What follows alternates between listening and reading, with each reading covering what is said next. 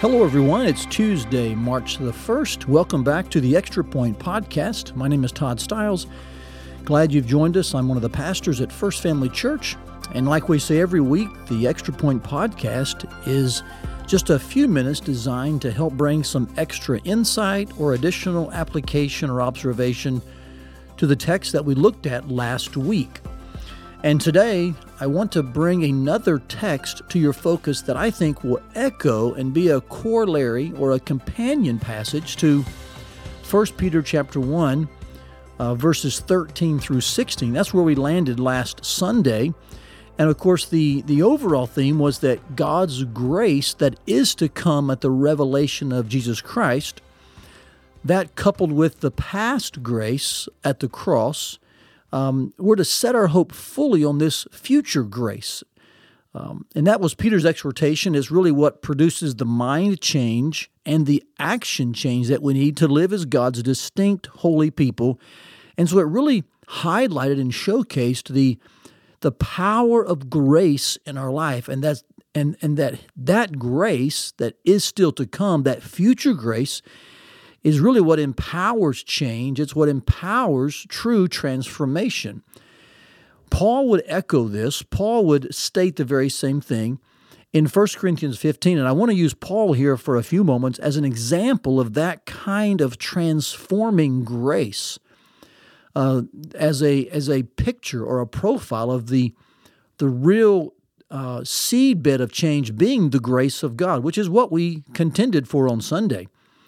Let me draw your attention to just some corollary verses that say the very same thing, just here in an exemplary fashion. The example being the Apostle Paul. He, in 1 Corinthians 15, talks about the gospel and its proofs in verses 1 through about 8 or 9. About verse 9, he does give a personal testimony that this is what saved him, and of course, then he was called to preach this. And then he makes this statement, even though I persecuted the church of God. And so he's showing a contrast here, isn't he?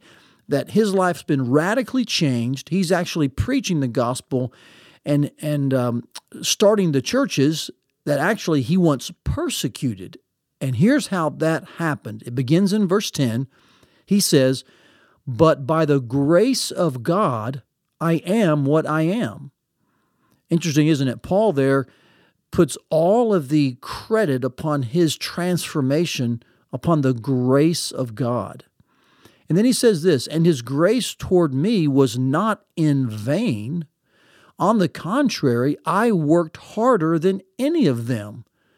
Interesting there, he credits the grace of God as the seedbed for all of his change, his transformation, but then he says, "I worked harder than any of them." But watch how he now qualifies that. He doesn't claim his effort is how he changed. He's not saying that it was his ability per se. He says, "Though it was not I, but the grace of God that is with me." So Paul does not see a conflict between his actions and his effort, so to speak, because he's not claiming that his effort changed him. He's saying that his effort was sourced and motivated by the grace of God. So in a very real way, Paul here is saying his effort was responsive.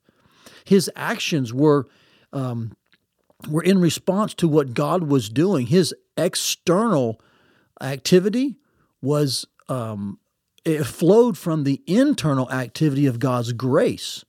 So again, I'll read this to you. He says, "On the contrary, I worked harder than any of them, though it was not I, but the grace of God that is with me." He closes with this, "Whether then it was I or they, so we preach and so you believed." In that last sentence, his preaching and their believing, he's simply saying that both of those are motivated by, they're sourced by, they're fueled by the grace of God. It's God's grace that's at the root of any type of tree that's growing in our life.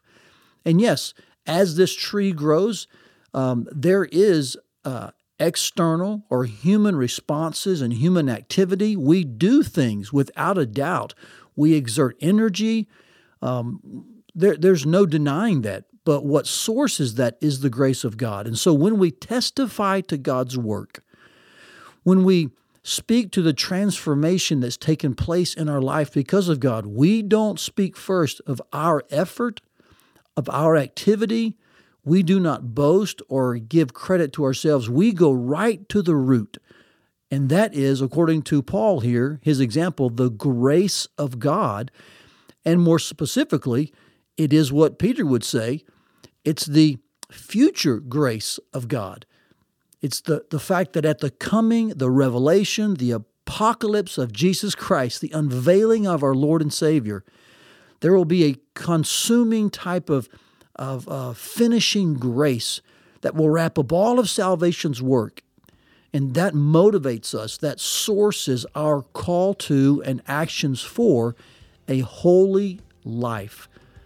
So I trust that this example from 1 Corinthians has been helpful for you to understand more about how grace is the seedbed of all change. It's the footing and the fuel for all of our conduct and our confident hope in Christ.